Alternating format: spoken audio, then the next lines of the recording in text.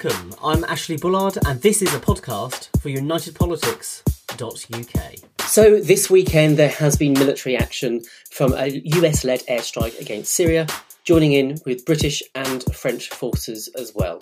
I'm joined by Jack Rydeheard, a member of the Conservative Party, who has very kindly at a drop of a hat joined us today on this podcast to discuss exactly what's happened. Jack, last night we saw that there was a statement from Donald Trump saying that he had ordered strikes on the Syrian sites. We understand these were for chemical weapons storage, a science facility, things like that. There doesn't seem to be any fatalities that we know of.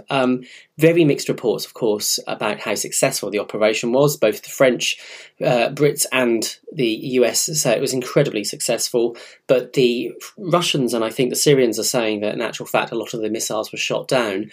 How do you view the action that took place this weekend? Do you think broadly it was a good idea and something that Theresa May was right to get involved with, or do you have a different view? What do you think? Personally, I think it was a very good move. I think it would be totally unexpected if the Syrian and Russian governments didn't deny even that they had hit their targets. I think that it is a very good response to a very despicable act by the Syrian government, not the first either, that it's committed and carried out against its own people. But I do think the precision strikes are the way to go forward. I don't think we should take any bigger involvement in this with troops on the ground or anything like that. I think we've learned from our mistakes in the past, and I don't think we should repeat them. Because Donald Trump said that he's going to try and bring the service men and women back as soon as possible when he was making his speech last night. He also said that he kind of wanted to get on with Iran and Syria in the future if it was possible, but he'd leave that on the table. But why have they sent 12 warships? That's what some of the reports are saying. I mean, 12 warships, are they all involved in launching missiles? Do you have any idea about that? And do you have I know you hope that they'll bring troops back home and it's going to be just a one-off strike, but do you think that's realistic? How do you view that? I think it could be one of two things. The first would be that they've sent 12 warships simply just to make it unpredictable which ones will be firing the missiles and which ones will be the main sort of directors in this scenario.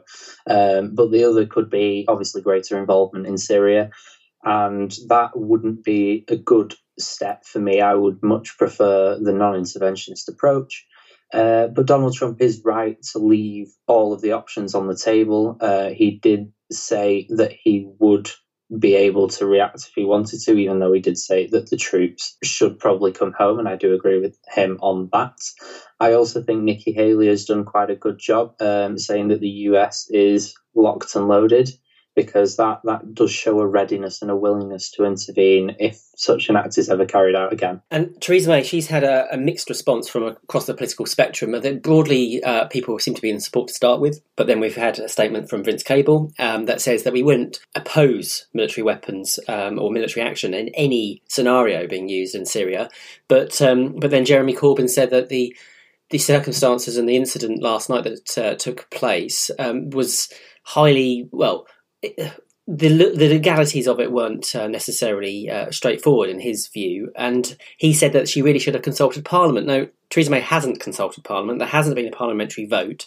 We understand that there will be some sort of session in Parliament on Monday, but Jeremy Corbyn said that she should have waited until Monday before any military action took place. She doesn't have to, but do you think she should have done? Well, I think if you wait too long, then the opportunity passes. So it's perfectly plausible that if she had waited till Monday, those strikes wouldn't have been necessary at all after that, because the things that they were trying to hit could possibly have been moved. I think even though a recent opinion poll showed only 22% of the British public were in favour of airstrikes on Syria, and the fact that David Cameron held a parliamentary vote on this 5 years ago, obviously, and that didn't manage to get through. It is Theresa May's right, and it is her royal prerogative. It's part of the royal prerogative set of powers that she can do this. And the legalities set out in the report by the government today do show that it was perfectly legal and perfectly lawful of her to do that. The summary report said that it was about preventing a humanitarian crisis or another disaster. We don't know the detail of that, or certainly I haven't seen the detail of that yet. So that would be quite interesting. The strikes took place late on Friday evening in the United States, early in the morning on Saturday morning in the UK. And then on Saturday itself, the OPCW were arriving in Damascus to actually check the area where the weapons attack is allegedly supposed to have happened. Why couldn't we have waited until that investigation was carried out? Would that have been more useful to justify the intervention, or do you not think that really was necessary? I think it's a tricky one. I do think it's a very good argument to say that we could have waited until after they'd finished, but that doesn't take into account how the Syrian government are going to treat the inspectors and how the Russians are going to treat the inspectors while they're there from the OPCW. It's not as if we can expect them to fully walk in with all the freedoms of a free democratic society and carry out their inspection as they would do in, say, the UK or the US. I think there could well be a strong opposition from the Syrian government on that, even though they have arrived in Syria. So I don't think that is the best argument to put forward.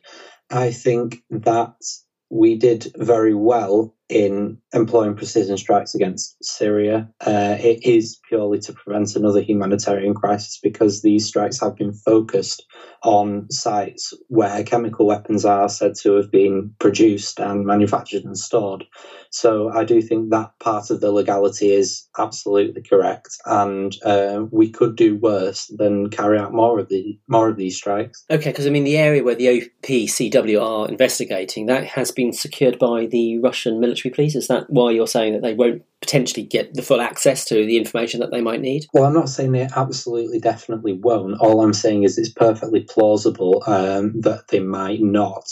It's like in the Litvinenko inquiry, when the British forces, when British police went over to Russia to interview the prime suspect in Russia, they weren't allowed the full reign of where he was. I think it was a military hospital at the time.